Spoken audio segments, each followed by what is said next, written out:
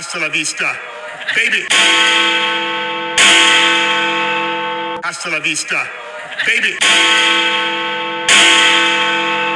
How about these? They're beauties, aren't they?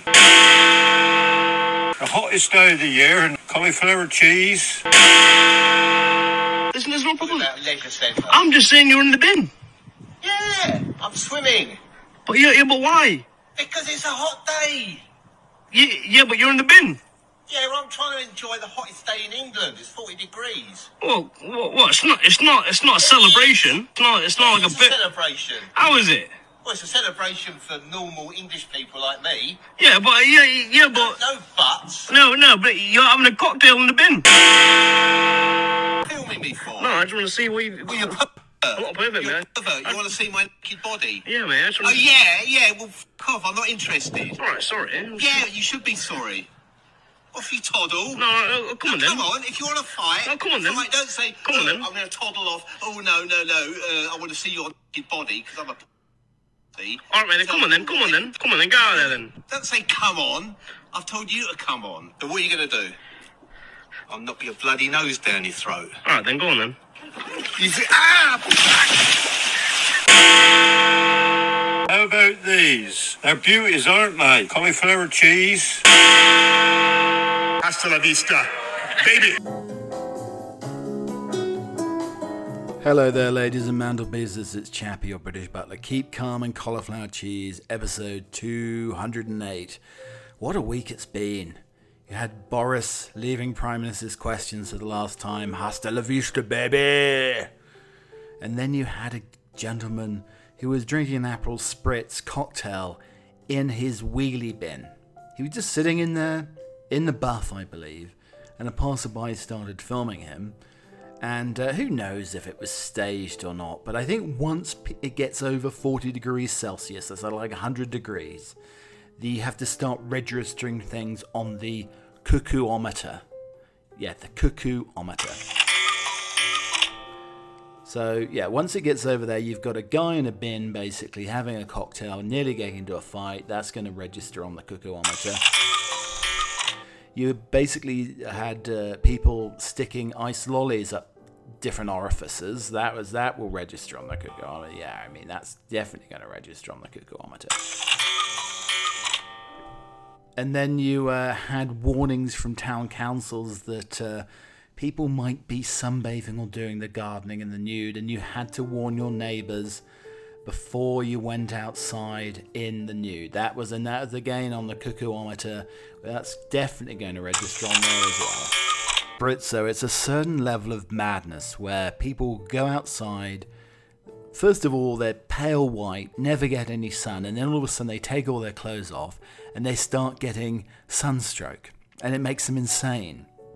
I mean, normal people who are used to being out in the sun and out in the tropical climes on the beaches more often know that little thing called sunscreen, and not to drink 10 pints and get completely dehydrated and go clinically insane. I think as a teenage lad, that's probably why I had a little bit of a fiery temper, because I used to get overheated, especially playing golf in the summertime.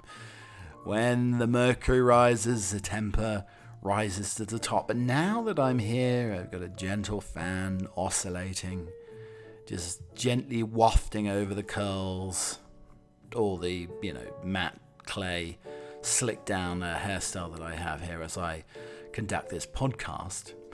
Everything's a little bit calmer, a little bit more chill, but then I guess everybody using air conditioning makes climate change even worse. The other day, though, this is cute. If we're talking about on the cuckoometer, we'll add this to the cuckoometer. It was about 90 degrees the other day. I had the air conditioning up so high, I needed a blanket. Yeah, we had to add that to the collection as well. It's insanity. And then I get the house cold, get Chappie Towers nice and cool, and then I'm freezing. I need a sweater, I need a blanket, I need everything else. So, insanity definitely ensues. I thought I'd solve one problem though. I've got the lazy corgi who doesn't like walking. He just likes to lay down. But maybe the problem is she's dehydrated and needs water when I'm walking. So I got one of these little dog cups that folds up, nicely fits into the pocket, and you can easily erect it whilst on the walk and pour some water in.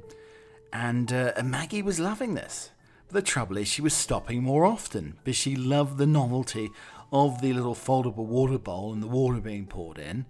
And then she was stopping every 5 minutes. So I thought I'd solved the problem, but I'm going to have to come up with another solution for that. One of those weekends with the hair to be slicked back and the wayfarers on, baby. So today on the podcast, we're going to be covering the confusion of burrito versus wrap. What's the difference? Because I think in the UK you call everything a wrap, where in the US everything's called a burrito. I'm sort of a little bit confused about the whole thing.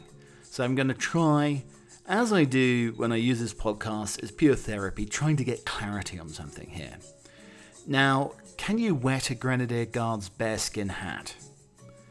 Because those guys, it was 40 degrees, but they still had the bearskin on. It's been reported that people are putting ice lollies up various orifices, up the hoo-ha. I mean, so we're going to hazard a guess.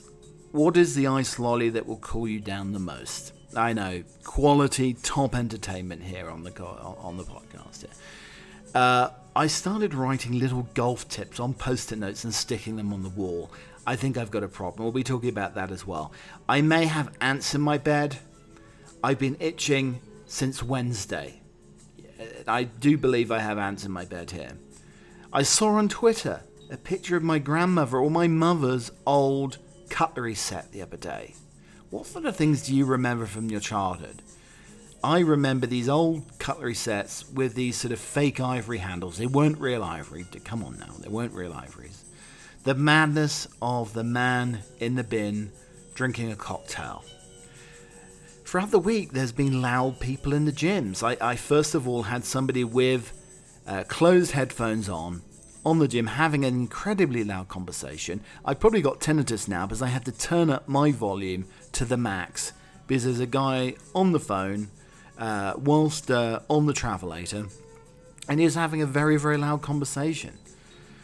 And then we've got an ADD guy in the gym. He goes from one machine to the next, grunting all the while, slamming these weights down, and then he's carrying around a bunch of these sort of bleach wipes that he's wiping off every item very, very liberally, and then going back to it 5 seconds later and then having to wipe it again. The guy has ADD.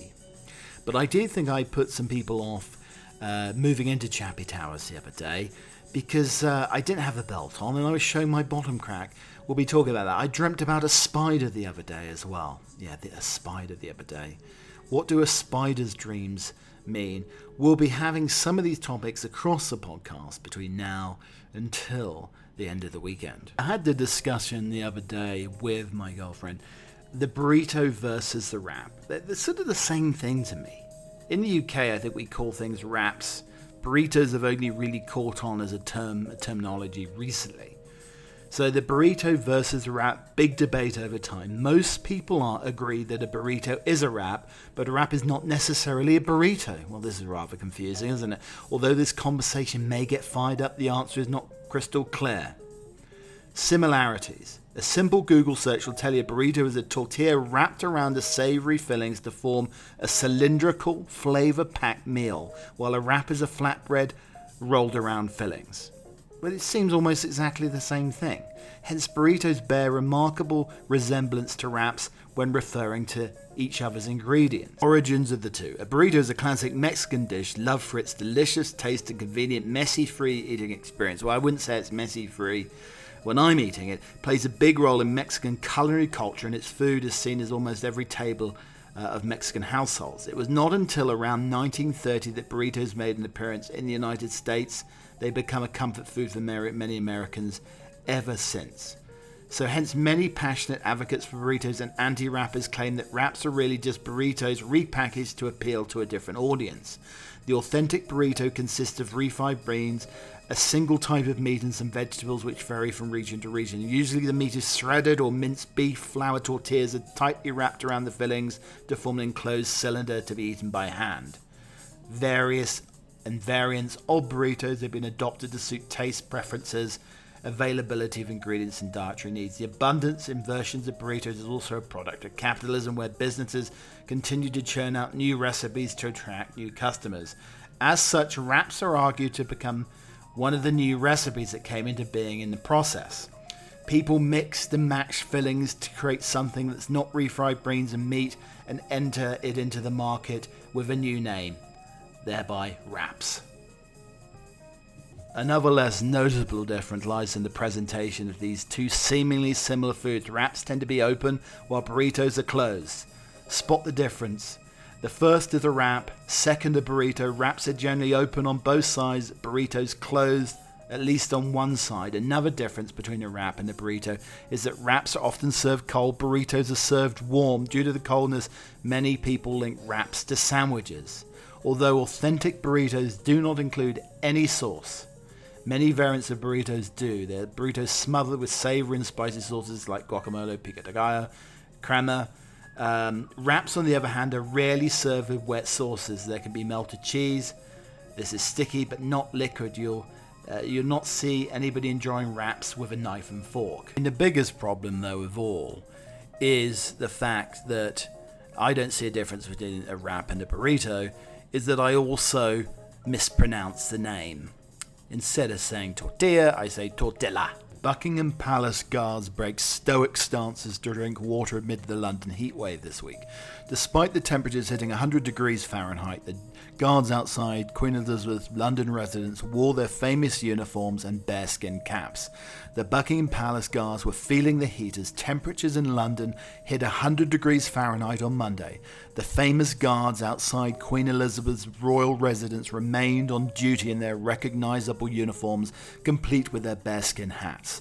Although they have a reputation for their serious demeanour, unflinching even when a tourist attempts to make them crack a smile, they were given respite amid the heatwave. A security guard was spotted holding a water bottle up to a member of the Queen's Guard to take a sip while maintaining his position and holding his weapon. Also on Monday, 2 guards were spotted delivering a teacup with a drink inside to one of their colleagues. The Queen's Guards is a contingent of infantry responsible for guarding the monarch's official residences. A detachment of the regiment on guard at Buckingham Palace and St James's Palace is also responsible for providing the guard at the Tower of London, which is officially a royal residence where the crown jewels are located. While they're known for their strict rules and protocols, last year guardsmen collided with a young boy in the path after he didn't heed a warning to make way. Quickly enough, heat has proved to be a problem for them. It's not uncommon for a member of the Queen's Guard to faint during a summer event such as the Trooping of the Colour, the Queen's annual birthday parade. Last month, multiple guards fainted outside the National Service Thanksgiving that was part of the Queen's Platinum Jubilee. Bearskin hats have been worn by the Grenadier Guards for many, many years. They've been worn by Prince William, Prince Philip, Prince Charles, Duke of Kent, across the Trooping of the Colour. They are and have been made of bearskin. How big are they? Current and past members of the Grenadier and Coldstream Guards, as well as contacts at the Royal Warrant Holder, Pété in London, who make ceremonial hats for the British royal family, report that bearskin hats are now made from synthetic skins. In the past, however, they're made from real bearskins. This real bearskin hat continues to be in service, diligently maintained for many, many decades. Some are 100 years old. That's a very old bear. The tall hats weigh approximately 7 pounds, made from the pelts of Canadian female brown bears. Brown bears have thicker fur. It goes back to 1815, when the 1st Regiment of the Foot Guards defeated Napoleon's French Grenadier Guards at the Battle of Waterloo and celebrated their victory by stealing their imposing fur hats. When they returned to England, they renamed the Grenadier Guards as they are named today. Their uniform was changed to include these tall fur hats as a permanent reminder of their victory. Today there are 5 regiments, and each one has a special coloured feather plume in the bearskin to distinguish their regiment. Prince William is part of the Irish regiment, whose bearskins have a blue plume. The Coldstream Guards have a red plume. The Grenadier Guards have a white plume, and the Welsh Guards have a striped white, green and white plume. The Scottish Guards have no plume. They're too mean to buy the plumes. There is an excellent information on Grenadier Guards and bearskins across many different areas. There's no doubt the use of animal pelts is a fashion. It's controversial, and as I say, they now use fur faux fur for the bearskin hats. Why don't they just wet the fur? If my dogs get overheated, I just pour a bottle of water on them. You could get the Grenadier Guards, they could have little spray bottles, or you could just soak the bearskin. But I mean, I imagine like the wet dog smells awful, but the wet bear smell probably hideous. Many people are finding rather interesting, eccentric ways of keeping cool in this steaming heat wave we have going on. But Dr. Raphael Barnabas claims he was forced out of medicine, Britain's most famously closed shop, for merely questioning medical orthodoxy. 3 years ago, during a previous heat wave, Dr. Barnabas promoted putting ice lollies up your bottom to keep cool. The innovative and cost-effective way of keeping cool was hailed by many for a time, Dr. Barnabas being quite the celebrity. But this deviation from the norms accepted by Britain's medics made him enemies, powerful enemies. Now he's struggling to fund his cider habit in a Bindolph bedsit. Poor Dr. Barnabas is a broken man, rejected by his former colleagues and shunned by society. His dreams and ambitions for gentler, cooler Britons are in ruins. No doubt the doctors will claim innocence. They will insert that Dr. Barnabas is the author of his own downfall after inserting an ice lolly up his own bottom in a park is of course one explanation, and others would naturally shy away from even the idea. But given the power over life and death, Britain's doctors have gone berserk. If they can now break a man for simply suggesting a novel way of keeping cool in warm weather, these people are capable of anything. And now we have a definitive ranking from best to worst ice creams, not necessarily, that you put up your hoo-ha or anything else. How about at number 30, the funny foot? Well, people talk about putting your foot in your mouth or foot up your bottom, but we've basically got a swollen pink foot for an ice cream. Then you have the knobbly bobbly, probably the perfect thing to insert somewhere. At number 29, the knobbly bobbly. Is rather delicious looking. I think the choc ice at 28. How hard do you like your chocolate on your choc ice? The mini milk. That's probably, for the more sensitive of disposition. The mini milk at number 27. Do you like a Bounty? Well, coconut everywhere. At number 26. The Fab at 25. Hundreds and thousands everywhere. How about a fruit split at 24? Two fingers. The Twix at 23. How about a Feast? Chocolate on the outside, chocolate in the middle. Oh, mummy. The Cornetto, just one Cornetto or maybe two. As I said, my sister's been teasing me about the chocolate at the bottom of the Cornetto. My favourite piece, solid chocolate at the bottom of the cone. One of my favourite things. Number 20, the cider lolly, a Ribena lolly. At number 19, 18 Maltesers ice cream. How about a screwball? Number 17. Orange lolly, standard but very efficient. A lemonade lolly, that may make you a little bit bitter. Or a nice popsicle, Mr. Freeze. Calippo shots at number 13, 12, a jubbly. Yes, don't get your jubblies out in the park either. At number 11, a Mars a day makes you work, rest and play. Snickers, beware where the nuts fall. Number 9, a fruit pastel lolly. Lots of fruit, getting your 5 a day. A rocket lolly, oh dear, narrow at the top, wide at the base. A Solero at number 7. A game of Twister at number 6. The Maxi Bon, a little bit too much crumbly chocolate and cookies. Galaxy ice cream at number 4. Calippo number 3. The 99, beware of the flake. And then different flavours of Magnum, from dark chocolate to your white chocolate. Saw this in the week. When I was a young actor at RADA, Noel Coward was in the audience one night. He said to me after the play, "Young man, with your devastating good looks and your disastrous lack of talent, you should take any job that's ever offered to you." This is a warning that was posted to Twitter with a picture of this gentleman. This guy was supposedly going to buy our washer dryer for £150. He wanted to see if it was working first and asked if he could do a load of laundry. After he finished, he said, "Let me go get the money." He got in his car and drove away with his clean clothes. Posted down below, are you selling an iron as well? Definitely a clean getaway. foods my American husband didn't know about before marrying a Brit. This British woman is making all sorts of dishes Americans have never heard of, and it's intriguing millions of people. Pork pies, mushy peas, oh my. British-American couple named Caroline and Sean have recently been taking over TikTok, or should we say Food Talk. It all started when Caroline decided to give her husband something the Brits call a chip butty. It consists of butter, chips, French fries, and in America, between two slices of bread. It looks like something you'd eat after drinking too much. Sober up. All I can think about how dry it is. It really looks dry in flavour. As Sean approved, after hundreds of thousands of views, it was clear that people wanted to see Sean try other British food. So Caroline delivered the couple, continued making videos. Sean tries some of the most popular British concoctions like beans on toast, which he liked. He loved jammy dodgers, which are shortbread cookies with raspberry jam fillings. He also tried Twiglets. Apparently they're crispy and have a Marmite coating on them. Ugh!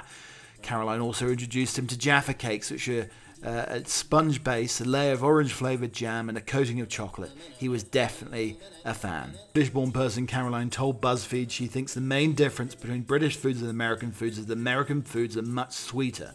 Also, British foods with milk are way creamier than the US stuff. Husband says that British flavours are very strong. You either love them or you hate them. So far, the couple said that Yorkshire puddings, basically baked pudding biscuits, have been Sean's favourite. His least favourite, though, was the Branston pickle sandwich, which consists of bread, butter, cheese slices, and Branston jarred pickled and chutney. A lot of the British foods have been utilising bread and toast, like the sausage butty, which is sausage on bread with HP, House of the Parliament brown sauce, a butter and sandwich spread with sandwich spread. That's pretty awful. A can of spaghetti on buttered toast, yum, and a can of mushy peas mixed with some mint sauce has also been on the menu as well. Finally, the lovely pork pie that's basically a piece of pork with gelatin wrapped around it, encased in pastry. I know when I even opened up the jar for my love to smell the Branston pickle, that is her least favourite British condiment that is available. She said that I would need a separate fridge if ever we moved in together. I'm very new back to the gym, but I'm wondering if there's some sort of gym etiquette where there has to be some level of silence. People aren't allowed to put their music on, they're meant to have their headphones on, and it's sort of like a zen-like state as you're doing your exercises. But somebody was on the travelator, as I like to call it, but I see myself as a modern-day gladiator, as a jet or a wolf, doing my 35-40 minutes of intense exercise, as the Romans used to do in the Colosseum. Yes, I am a gladiator. But yeah, there was a gentleman with his headphones on. He had the closed sort of Bose headphones right over his ears. He couldn't hear anything, so he was speaking incredibly loud. And he was on the phone for about 15 minutes, maybe a quarter of the gym session. And I've probably got tinnitus now because I turned up the volume of my headphones so loud. But I wanted to give you a taste here, a flavour. He was the other side of the gym, but the microphone on the phone still picked up his incessant noise.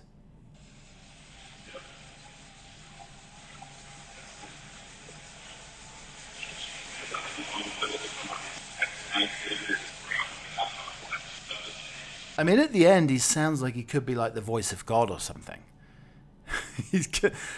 Yes, chappy. Step faster, step harder, my son. Now you need to do the rowing machine. Read the tablets of Moses whilst you lift these weights. I think it's time for the old fart Gen Xers to understand emoji etiquette. What we need to know as old farts. Text message acronyms caused plenty of confusion for the older generation when mobile phones became commonplace. Now emojis are compounding the embarrassment. Older people innocently using an aubergine or a winking face in their messages are horrifying younger colleagues, a report suggests. Slack, a workplace messaging service, surveyed 9,400 office workers worldwide, including 1,000 in the UK, and it found the biggest emoji faux pas at work were pictures of lips, tongue, and a smiling excrement or aubergine. not a smiling aubergine or execrant aubergine, just an aubergine. Older people tended to use a winking face to signify a jokey mood, but for the youngsters it carried more flirty sexual connotations. Most older workers did not realise the dual meaning of the peach emoji, which for younger users signifies buttocks. Olivia Grace, a director at Slack, told the Mail on Sunday, "The findings of our research are very clear. Be mindful when communicating with emojis across the generations. Younger people tend to view the winking face as feeling flirty or even as a come-on, while older colleagues usually see it as harmless 'I'm kidding' message. Emojis offer a great way to communicate emotion, whether it's a joke, support, get well soon, or something else.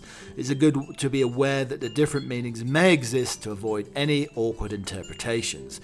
A third of the under 40s believed the peach emoji was not suitable for the office. Even 59% of those over 55 had no idea of its hidden meaning. 47% of the older cohorts believed an aubergine represented nothing more than a vegetable, when half of the under 24s it was the most sexually suggestive emoji. So what do these mean here? There's a little bit of explanation for you, the older listener at Keep Calm and Cauliflower Cheese, and a little bit of an education for myself in etiquette. The peach, older people, fruit. Younger people, buttocks. The winking face, older people, I'm joking or being friendly, younger people being flirty. That's the one I use the most, and it's a sort of, I do see it as a jokey emoji. I probably should put that one away in the cabinet, the lockbox, and never use it again. The smiling face, older people, happiness or pleasure, younger people, exasperation. The skull, older people, deaf, younger people, dead funny. Painting nails, older people, meaningless, younger people, self-care, beautifying, and the youngest people, awaiting gossip. The simple smiling face was a source of misunderstanding. 60% of 40-year-olds showed as a sign of happiness or pleasure, but significant younger words use it to convey deep exasperation. The skull emoji, used seriously by older colleagues to mean death, actually denoted something being dead funny. For the young, an image of somebody painting their nails was the most confusing. It meant nothing to the older generation, while the under 25 said there is gossip on the way. Speaking about the reasons for conducting the survey, Slack said there are certain emojis that should be off limits with your boss. Have international colleagues ever interpreted or misinterpreted an emoji? And do you typically wait to build a relationship before sending emojis at work? It added that thousands of emojis at users' disposal, there's a lot of potential to miscommunicate. Indian, Chinese and American workers are most likely to find emoji-less messages lacking, especially compared with the global respondents. The number one likely to increase as digital native generations grow a little bit older. My greatest hits emojis when I go to my text message, the one I use the most often is sadly the winking emoji, and I thought it was meant to be a jokey reference. Now, have you rediscovered something over the years that used to really frighten you and creep you out as a child? I know my sister used to hate the weasels in Wind in the Willows. But this is something that I completely forgot about and all of a sudden came across it the other day. Mr. Nosy Bonk was the children's television character from your nightmares. Mr. Nosy Bonk was a creepy character who solved puzzles in a British show called Jigsaw from 1979 to 84. I don't think I've seen probably Nosy Bonk since 1984.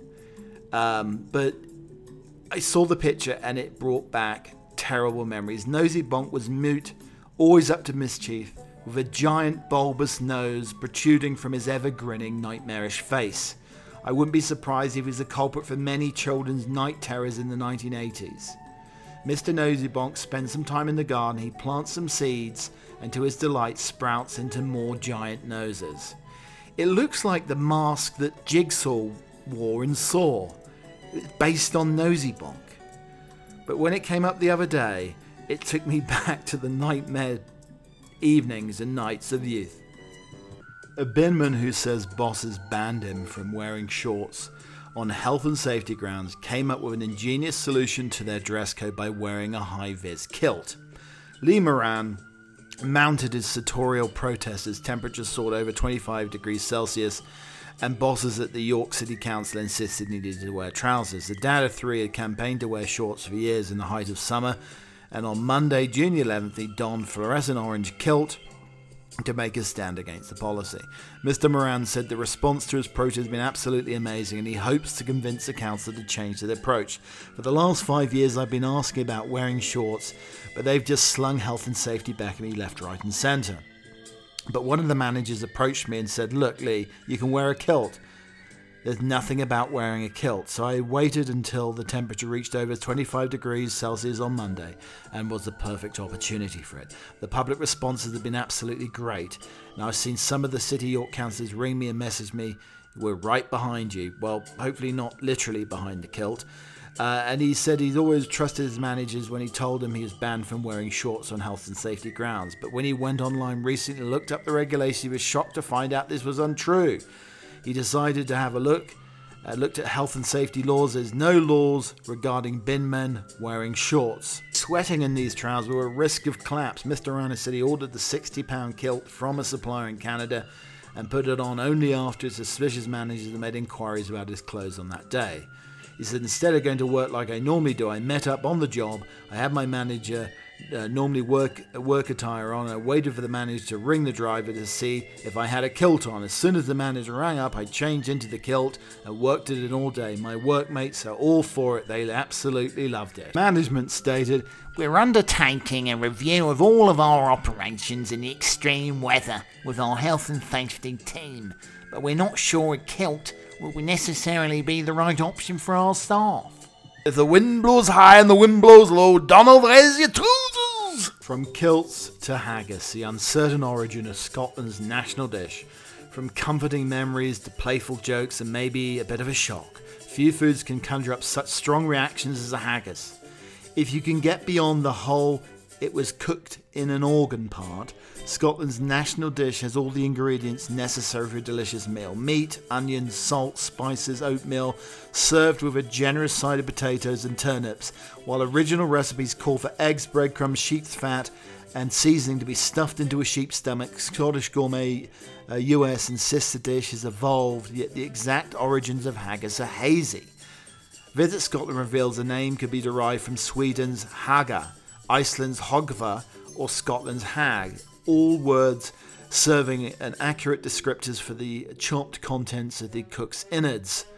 In Homer's Odyssey, a man before a great blazing fire, turning swiftly this way and at a stomach full of fat and blood, very eager to have it roasted quickly, is a reference to other haggis-type dishes mentioned in the 14th century.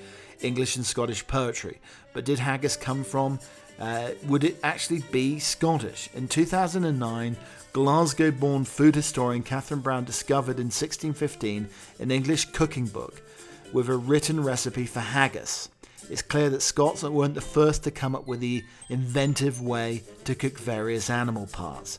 Never tell a Scots, though, that the English came up with haggis. It's believed prehistoric hunters used a similar method to preserve meat, and Romans, Vikings, and Native Americans did the same, but the Scots have stoically continued to prepare meats this way, perhaps making use of cuts that would normally be discarded.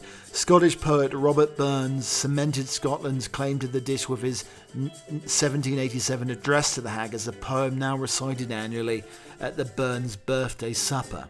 As long as there are Burns suppers, there are people arguing over whether the great chieftain is really Scottish. Unless some dazzling new evidence comes to light, I don't expect the question will ever be settled. This question might be better left unanswered and chased by whiskey. From hermit to workaholic, which of the 6 sunbathing personality types are you? Are you the type of person who wakes up early on holiday to nab the best sunbed? You might be the sunbed space invader, according to the body language expert Judy James. Working with Hotels.com, Judy has identified 6 sunbathing types and revealed what yours says about you. The space invader, which applies to 40% of holidaymakers, according to research, is likely to be competitive and a little bit smug, while the chill and refill style, 67%, is likely suited to people with very stressful and busy lives. Other types are the fidgeter, who will try everything and struggles to sit still. The workaholic always brings their laptop to the pool. The sun worshipper pro who is obsessed with coming home with a tan. And the sleeping beauty who can't help but doze off in the heat. Irma Tag, spokesman for Hotels.com, says sunbathing is a great way to really switch off your daily worries and focus on relaxing. There are so many different types of sunbather. I'm sure we can relate to at least one of the personalities. After 2 years of restricted travel, Brits are finally ready to get aboard and lounge around the pool, with searches up 25% for July and August holidays compared to 2021. The 6 sunbathing personality types, the chill and refill, a novel and cocktail is all you need to fit into this category. You see your holiday as a well-deserved break after months of hard work and stress. The sunbed space invader. Are you the type to leave your towel on the best sun lounger in the morning before heading back to bed, despite knowing how annoying it is everybody finds it? You're a sunbed space invader. You tend to be competitive, planner and schemer, even though it does annoy other holiday makers. The hermit sleeping beauty, an introvert at heart. You ensure everyone knows that you're switched off and are solitary, rather than open to socializing or flirting by wearing huge shades and a large brimmed sun hat or a baseball cap with a brim pulled down. Your body language will be pretty closed and barriered as you're all about the peace and quiet. The fidgeter. Sunbathing is not your favourite activity. In fact, you have a very short time limit on how long you can stretch out on the sunbed before getting bored or needing to move. Fun and impulsive, your fidgeting means you're the ones most likely to tilt over the sunbed over backwards while trying to get on it. And then you have the sun-worshipping pro. You're a forensic tanner, the one who knows exactly where to position and reposition their sunbed, at what angle, and what time of day to ensure they get the best golden glow. You're meticulous about your sun creams, which sunbathe topless, where possible to ensure you get even coverage. And then the workaholic. You're a workaholic. You'll be able to make any destination suit your needs. You'll pitch your umbrella over the sunbed and sit down to get on with work with barely a glance at the view or the infinity pool. Arrived loaded with laptops, phones and paperwork, you'll happily put in a full day of work while your family is off having fun. Thank you for listening to this nonsense-laden bin ice receptacle, possibly with a cocktail at the end, and definitely a parasol. Keep calm and cauliflower cheese has been with you today, your dearest host Chappie. Under the oscillating fan and the new bed, the bedman came. We'll talk about this next time on the podcast. Yes, he came, he saw, but did he conquer? That is the question. That is indeed the question. If you liked the podcast, you can like and subscribe across all platforms: Apple Podcasts, Spotify, Breaker, Slacker, iHeartRadio, Pandora, Amazon Music, Audible. You open up your bin, your trash can, your rubbish receptacle, pour the ice in and get in and gently crush the ice as your human martini. You can hear Keep Calm and Cauliflower Cheese emanating from the crushed ice as your posterior presses down on those cold little cylindrical things we like to call ice cubes. If you like music with your waffle instead of syrup, then you can listen to the Butler Emporium Musical Edition, where we have some Don Henley, Boys of Summer, some new Tom Chaplin. You can have some Blue Hat for a Blue Day, Haircut 100. Lots of icy tunes for you as well. Some Missy Elliott asking you to work it. And some Scottish tunes to punctuate our haggis and indeed our kilts. Coming up next, a poem to quench your thirst. In summer. O summer has clothed the earth in a cloak from the loom of the sun, and a mantle too of the sky's soft blue and the belt where the rivers run.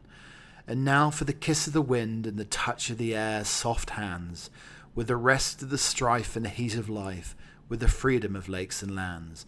I envy the farmer's boy who sings as he follows the plough, while the shining green of the young blades lean to the breezes that cool his brow. He sings to the dewy morn, no thought of another's ear, but the songs he sings are the chant for kings and the whole wide world to hear. He sings the joys of life, of the pleasures of work and rest, on the full heart, without aim or art, to the song of the merriest. O ye who toil the town, and ye who moil in the mart, hear the artless song, and your faith made strong shall renew your joy of your heart. O poor, where the worth of the world if never a song were heard, if the sting of grief had no relief, and never a heart was stirred. So long as the streams run down, and as long as the robins trill, let us taunt old care with merry air, and sing in the face of ill. I will be back again before the dusk of the weekend for another edition of Keep Calm and Cauliflower Cheese. Until next time, cheerio. Hasta la vista, baby.